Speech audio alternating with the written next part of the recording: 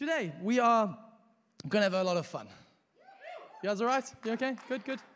2 people, 3 people, 4 people. Can I go? I'm going to... Just making sure. Come on, people. I know the lights are down, but come on, I can still see you. I can see you. Don't worry. I can see you. But I want to tell you what happened in the year 1936. It seems just like yesterday. 1936. A simpler time. 20th of January 1936, to be precise, was King George V had just passed away.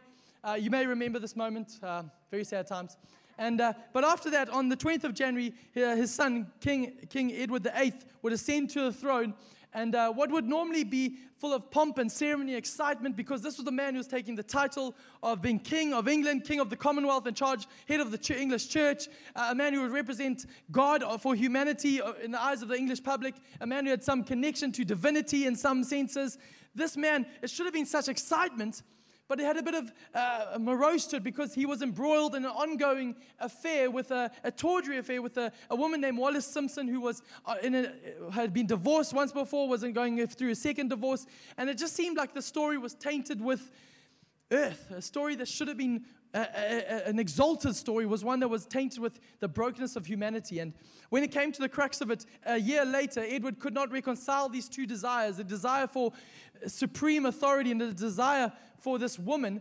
So he ended up abdicating the throne and with it saying to his followers, saying that actually not only I, but he had to make a statement saying not only I abdicated the throne, but the rights, divine rights of my children to come to this throne have now also been swept aside. And he stepped aside and settled for the woman. And in one fell swoop, his name almost eradicated from the history books, almost put aside in ignominy, put aside on there because he was unable to make a big decision that would impact something bigger.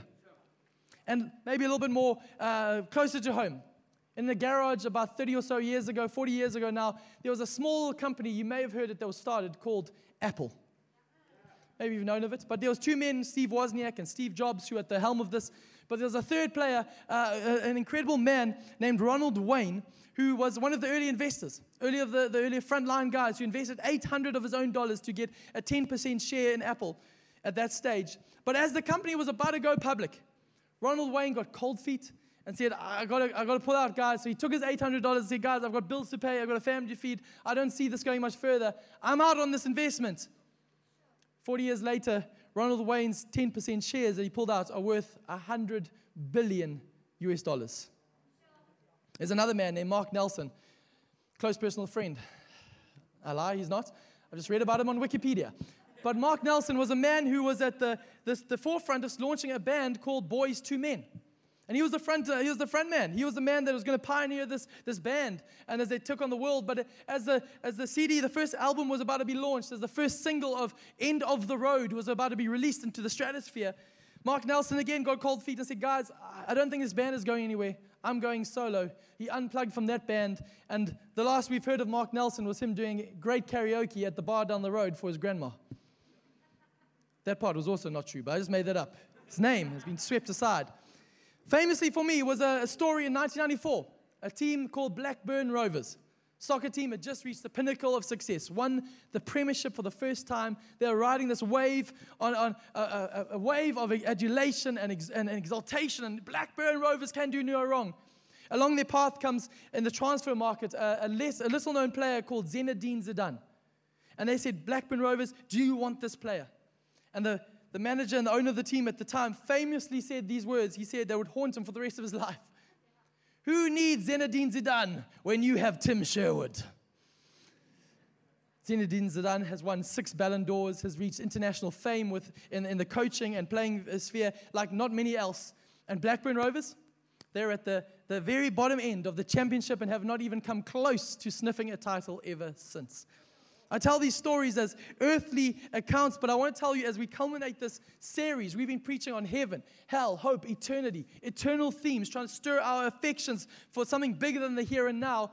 I am here as the last attempt of the series to appeal to you and I, to appeal to the very depths of us, that we would not sell ourselves short and give up eternal glory for just a temporary story here and now. There will be people, those stories, Ronald Wayne, Mark Nelson, Blackburn Rovers, King Edward VIII, those stories pale into what you and I are called to do in the here and now in light of eternity. maybe more succinctly, I'll put it this way. The line that I pray will be imprinted on your heart today is this line. Would you and I live fully for heaven's reward? Because if we do so, we'll die empty of any regret. Let me say it again. Live fully for heaven's reward, and you will die empty of any regret. Let's make this thing biblical. Matthew 19, verse 16 to 30. It says this. It's a story more commonly known as the rich young ruler. And it starts off like this. Someone came to Jesus with this question. Teacher, what good deed must I do to have eternal life? Why ask me about what is good? Jesus replied. There is only one who is good. But to answer your question, if you want to receive eternal life, keep the commandments. Which ones? The man asked. And Jesus replied, you must not murder, you must not commit adultery, you must not steal, you must not testify falsely, honor your mother and father, love your neighbor as yourself. The guy replied, I've obeyed all these commandments. What else must I do? Jesus told him, if you want to be perfect, go and sell all your possessions and give the money to the poor, and you'll have treasure in heaven. Then come follow me. But when the young man heard this, he went away sad. He pulled a Ronald Wayne, for he had many possessions. Then Jesus said to his disciples, I tell you the truth, it is very hard for a rich person to enter the kingdom of heaven. I'll say it again, it is easier for a camel to go through the eye of a needle than for a rich person to enter the kingdom of God. The disciples were astounded. Then who in the world can be saved? Jesus looked at them intently and said, humanly speaking, it is impossible. But with God, everything is possible. Then Peter said to him, we've given up everything to follow you. What will we get? Jesus replied to them, I assure you that when the world is made new and the Son of Man sits upon his glorious throne, you who have been my followers will also sit on 12 thrones, judging the 12 tribes of Israel. And everyone who has given up houses or brothers or sisters or father or mother or children or property for my sake will receive 100 times as much in return and will inherit eternal life. But many who are the greatest now will be least important then, and those who seem least important now will be the greatest then. An incredible text. That's titled Rich Young Ruler. It starts off revolving around the central character, rich young ruler. And almost in his name, he's not named besides these three titles he's given him, but almost these three titles exemplify what the world can offer us. The pinnacle of what the world says is success. Rich, wealth. He says, there's wealth. Give yourself to pushing after wealth. Youth, the applause of man, the popularity of man. People seeing you and saying, you're amazing, you're doing so well. Ruler, a sense of authority and power and significance in this world. But then Peter, at the back end of it, and there's the part of the text I want to zone in on this morning, Peter says, and it's almost like this guy says, but what about us? You know that guy? But what about me? I've did this. We've given up homes. We've done this to follow you. And something you'd almost think that deserves Jesus to say, hey, Peter, come and stop grumbling. But Jesus doesn't see it as grumbling. He answers him and says, actually, Peter, you're right. Those people who've given up much in this life will be rewarded in the next. And he brings to light something in the doctrine that's come surfaces from that moment onwards into the New Testament about rewards. That there is more. There is more waiting for us. That this is not just about fire insurance, escape from hell to get into heaven. No, he said there's more waiting for you. Would you live every breath for that day? And Jesus opens this up for us. And I want to tell you today, as we lean into this text, I believe God's going to do something profound. And I say to you today, would you live fully for heaven's reward? Live fully for heaven's reward. And I guarantee you, you'll die empty of any earthly regret. Let's pray. Father, I pray for us this morning. We thank you for your word, your eternal word. I pray as we preach it today, it would bear eternal fruit in our hearts. Would you burn eternity into every single heart here today? Would you burn it? Would you set aflame the kindling of our heart that would burn forever, God? I thank you, Father, that would every other lesser pursuit, privilege, pleasure, lesser promise grow dimmer and dimmer and dimmer until only you remain.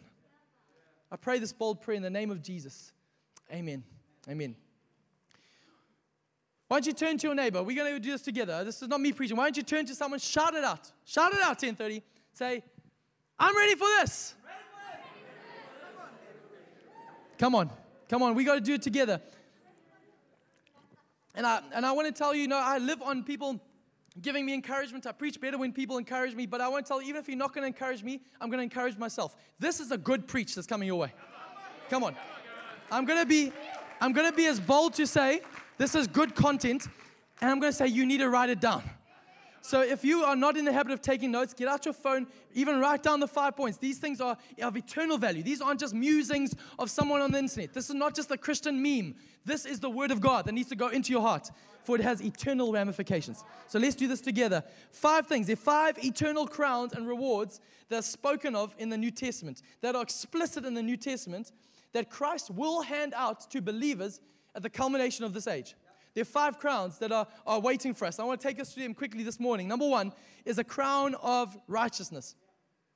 2 Timothy 4:8 says this, and now the prize awaits me, the crown of righteousness, which the Lord, the righteous judge, will give me on the day of his return. And the prize is not just for me, but for all who eagerly look forward to his appearing. Apostle Paul writing, but I love how he gives almost, what is the thing that is predicating this crown of righteousness given out?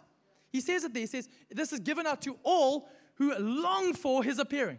All who have orientated their lives around he is coming back. This is best exemplified for me by what happens every Friday. In the morning, my 4-year-old daughter, she says to me, Dad, today it's Friday. I said, yeah, I know, my baby, I know. She goes, and you know what that means after school? I said, yep. She goes, it's the weekend, baby. I'm like, oh yeah.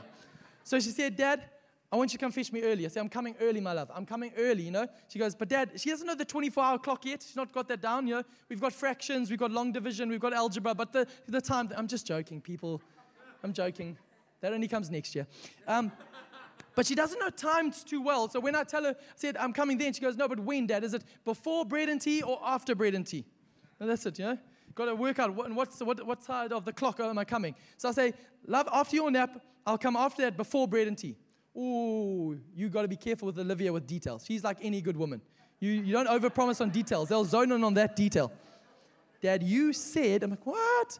She remembers that stuff. So I'm telling you, once she wakes up from a nap, on a Friday, Olivia is poised at the front gate of our school, looking, waiting for Dad to come home, that at the mere sight of him, as that white car comes on the corner, as she hears that bell ring, if she catches a glimpse of me, she'll race to get her bag. She'll race to get the things that need to be taken. She's running. In that moment, her eyes are on the gate. Dad's here, it's the weekend, baby! She's waiting for that moment, poised. People coming. Oh, she's pulling my hair. I don't care. I'm looking for my dad. I've got this game. I don't care. Dad's coming. She's waiting, poised. And it's with that idea in my heart that pales when actually what Paul is saying to us as Christ followers, would we live our lives with that posture? He's coming back. At any moment, at any day, I tell you, he could come back tomorrow. And if he did, how would that affect how you live this afternoon?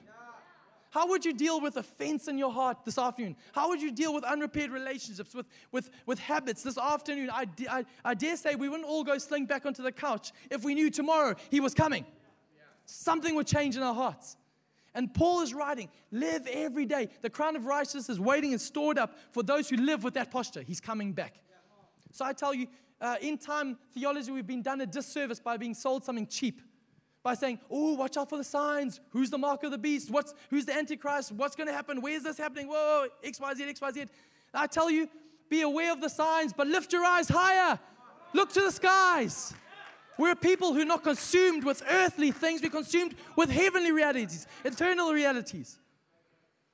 And I want to say, if we are a people who are called to live every day like this, make every decision through this filter, he is coming back, there's a reward. There's a reward for that.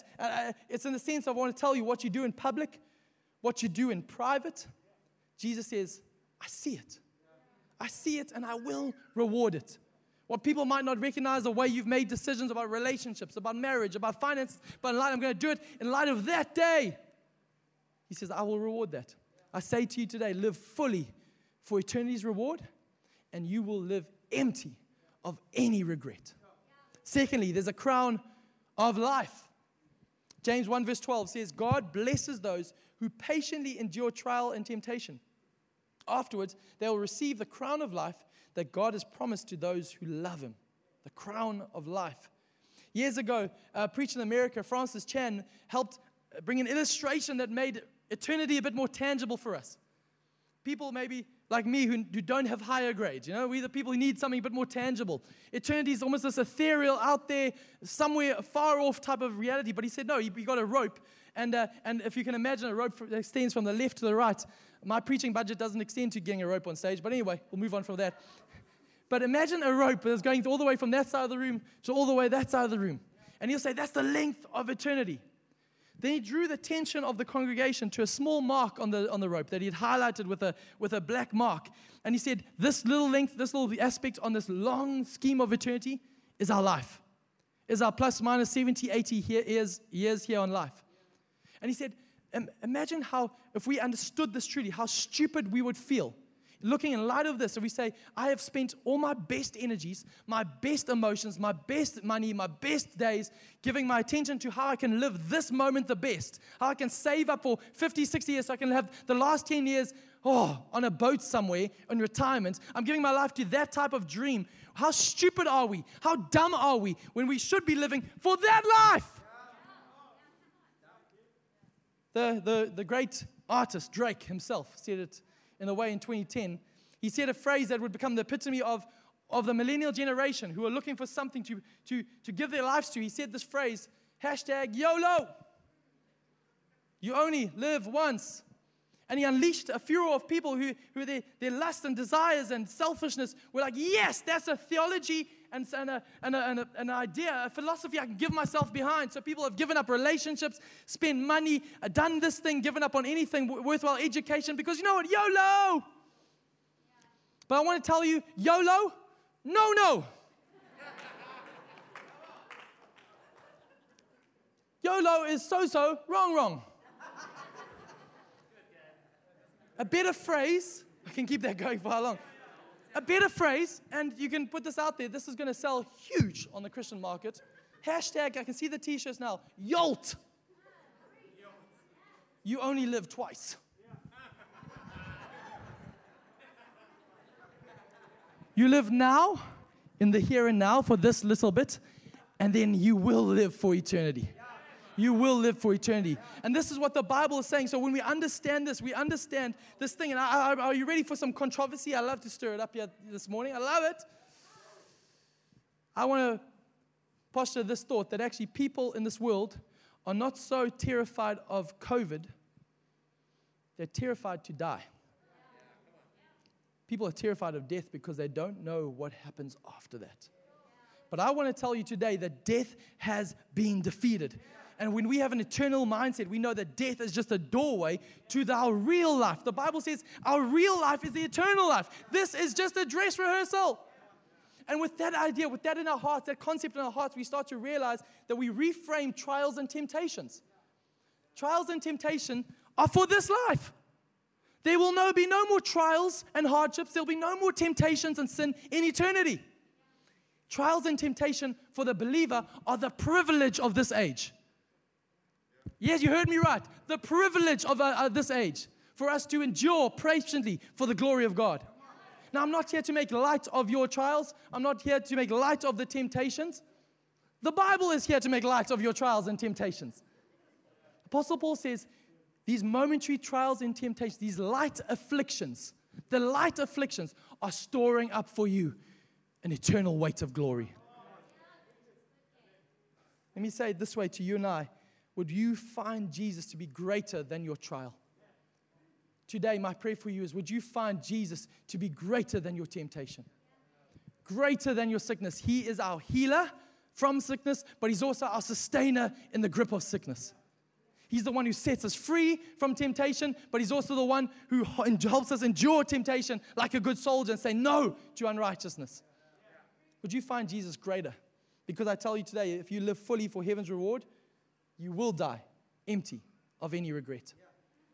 Thirdly, there's a crown of glory. 1 Peter 5:4 says, and when the great shepherd appears, you will receive a crown of never-ending glory and honor. Context of 1 Peter 5 is written to pastors, shepherds, people who look after the people of God, who use their God-given authority and position not to lord it over people, not to try and do it for money or evil gain or their own selfish ambition, but to serve the people of God. He says there's a crown of glory waiting. But I want to also tell you, I think it's not far as too a stretch to say, I don't think it's just reserved for pastors. I think it's for every believer who has any sense of any status of power, authority, privilege, who says, I'm going to leverage my power, my privilege, my authority, my status for the sake of others. There's a crown of glory waiting for you.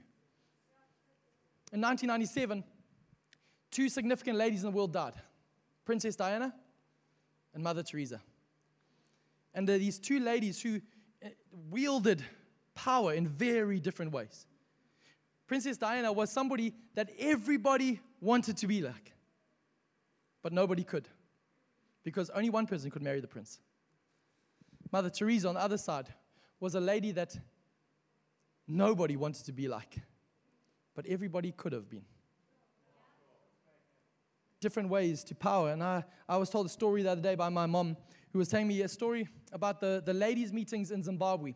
And these were exciting events. And they had different moments where all the ladies would gather and would spend most of the time, a lot of the time up front, honoring different ladies. This woman, calling her up, she started a business. Yeah, she's amazing. This woman, she's gained she's done a new work, a new artwork, a new book, a new CD. This woman's done this, she's done this, and different things. And people would applaud. Nothing wrong with that. Amazing job. Well done. Using your gifts and talents. Amazing.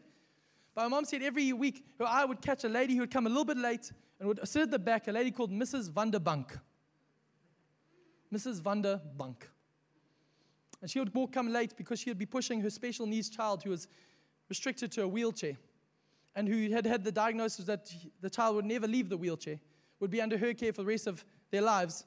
And Mrs. Vanderbank wouldn't be able to take fully in the moment's excitement because she'll be wiping up her son's dribble, feeding him food, helping make sure that he was okay, wouldn't fall out the chair, keeping him controlled, giving her best energies to serve this child. A child who never get any recognition, a child who never get any applause, a child who never make it on any metric that the world says is success. But Mom said this idea, saying, can you imagine what it's going to be like in heaven when the crowns are being distributed? The mass crowd will be gathering, chomping at the bit. And our Father will look, and he'll look through the crowd and go, Mrs. Vanderbank, come on up. Everyone, who? Pushing past all the people. She's like, what did I do? I didn't do anything significant. I never preached. I never did anything. What did I do? And she said, I saw you. Every time you served that boy, every time you laid aside your agenda, your power, your authority to serve that boy, what you did to the least of these, you did it to me. Here is your crown of glory. I prophesy today, maybe you're sitting here today and you're bemoaning your lot in life, bemoaning how the chips have fallen, bemoaning how the health has gone astray in your family, how you see, I feel like I'm chained to this marriage, I'm chained to this situation, I'm chained to this relation, I'm chained to this diagnosis. What do I do? I pray to you today, I prophesy, he sees you. He sees you. His eyes see you. Maybe nobody else does, but his eyes see you. And there's a crown of glory awaiting. Say again, live fully for heaven's reward, and you will die empty of any regret. Fourthly, there's a crown of joy. 1 Thessalonians 2:19 says, after all, who gives us our hope? This is Paul speaking. And what will be our proud reward and crown of joy as we stand before our Lord Jesus when he returns? It is you. Yes, you are our pride and joy. The understanding of the crown of joy is that it's allotted to those who've played a role in winning souls to Christ, who have leveraged their lives for that end, for that eternal purpose. And I want to say to you, I position to you today that all those souls who came to faith because of you, because of your prayers, because of your kindness, because of your generosity and your giving, there's a reward waiting for you. There's applause waiting for you. There'll be people around you who will come up to you in eternity and say, I am here because of you. You're like, how?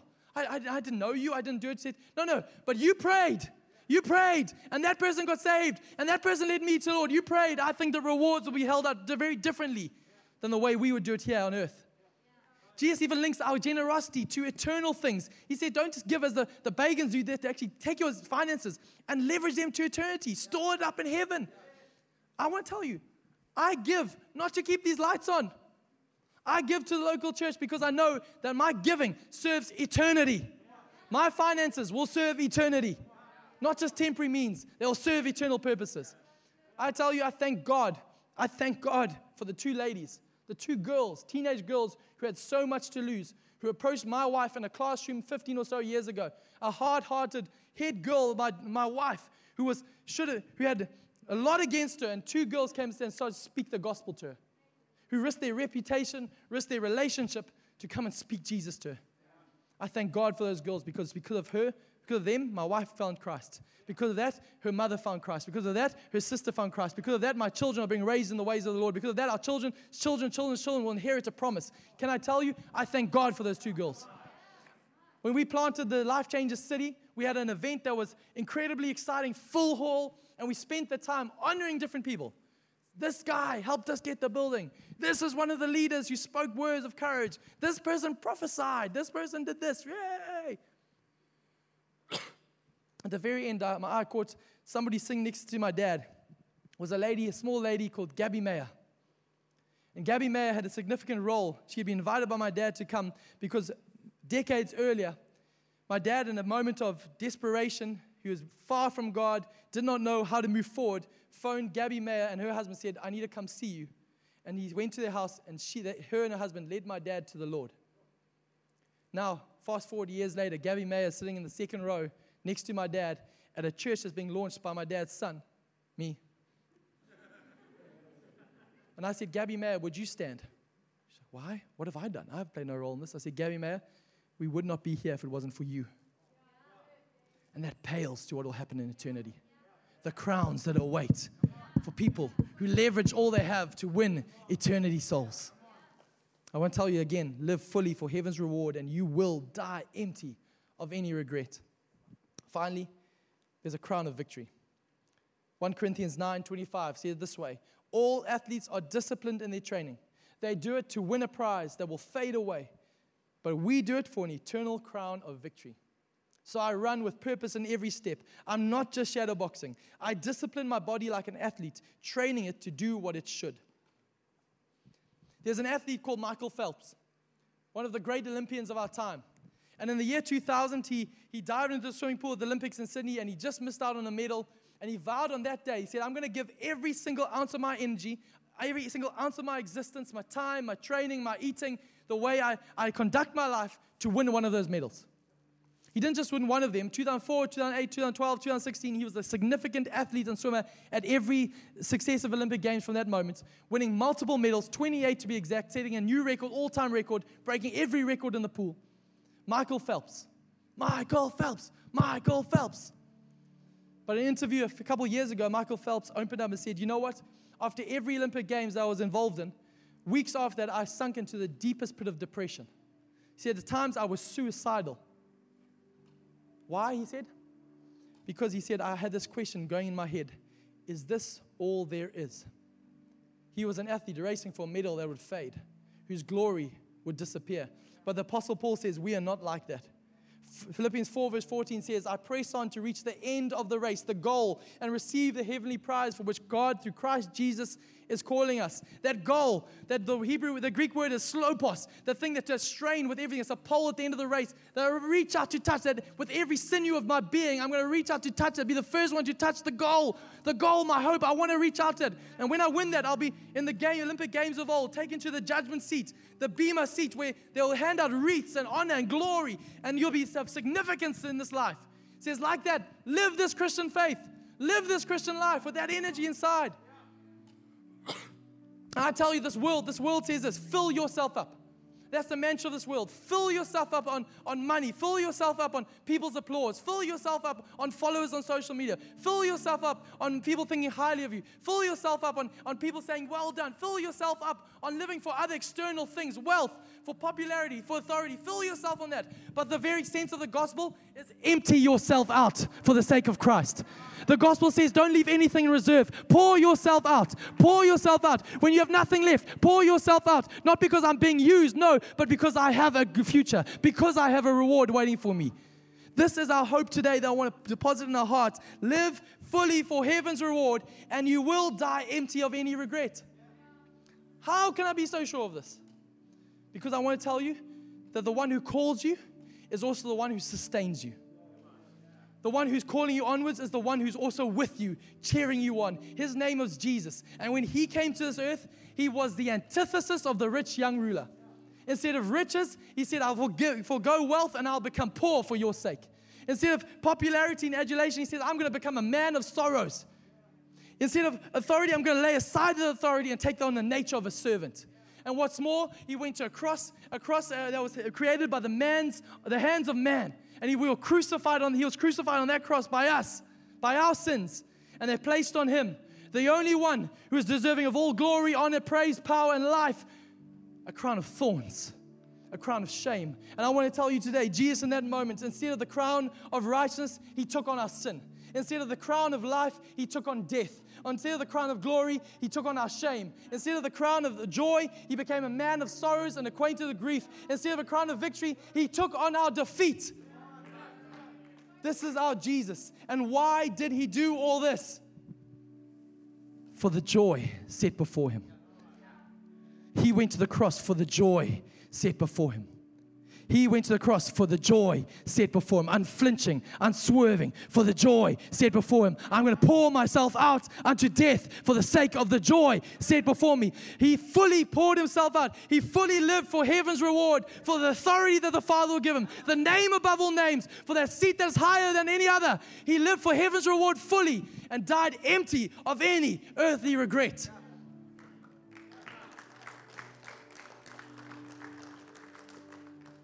This is my confidence today. 1 Peter says that Christ died. Christ died not just as a reaction to our sin. It says this, he said he died for us. The Lamb was slain before the creation of the world. Follow me here. He died not just here in this moment for here now. He died beyond your birth. He died beyond the creation of the heavens and earth. He died in eternity past for the sake of the world. This is always in the Father's heart that he would die for us, that the Son of Man would be lifted up. He died in eternity past. Acts 2, Peter says this Jesus whom you crucified, whom you and I crucified, who our sin put him on that cross, this Jesus whom you crucified was crucified before your very eyes. Literally, Jesus died. Not figuratively, not metaphorically, not some esoteric thing out there. No, he died. The God-man died. But what's even better than all of this is that in Revelation it says that the whole story will be wrapped up, that we will overcome by the blood of the Lamb.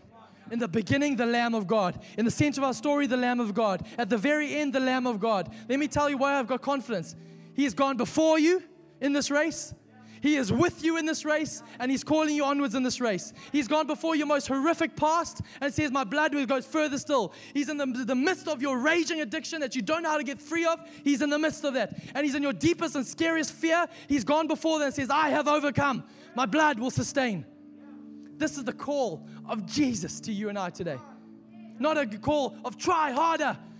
A call of eyes on the King. Everything else, I'm living on that light. Live fully for heaven's reward, and you will die empty of any regret.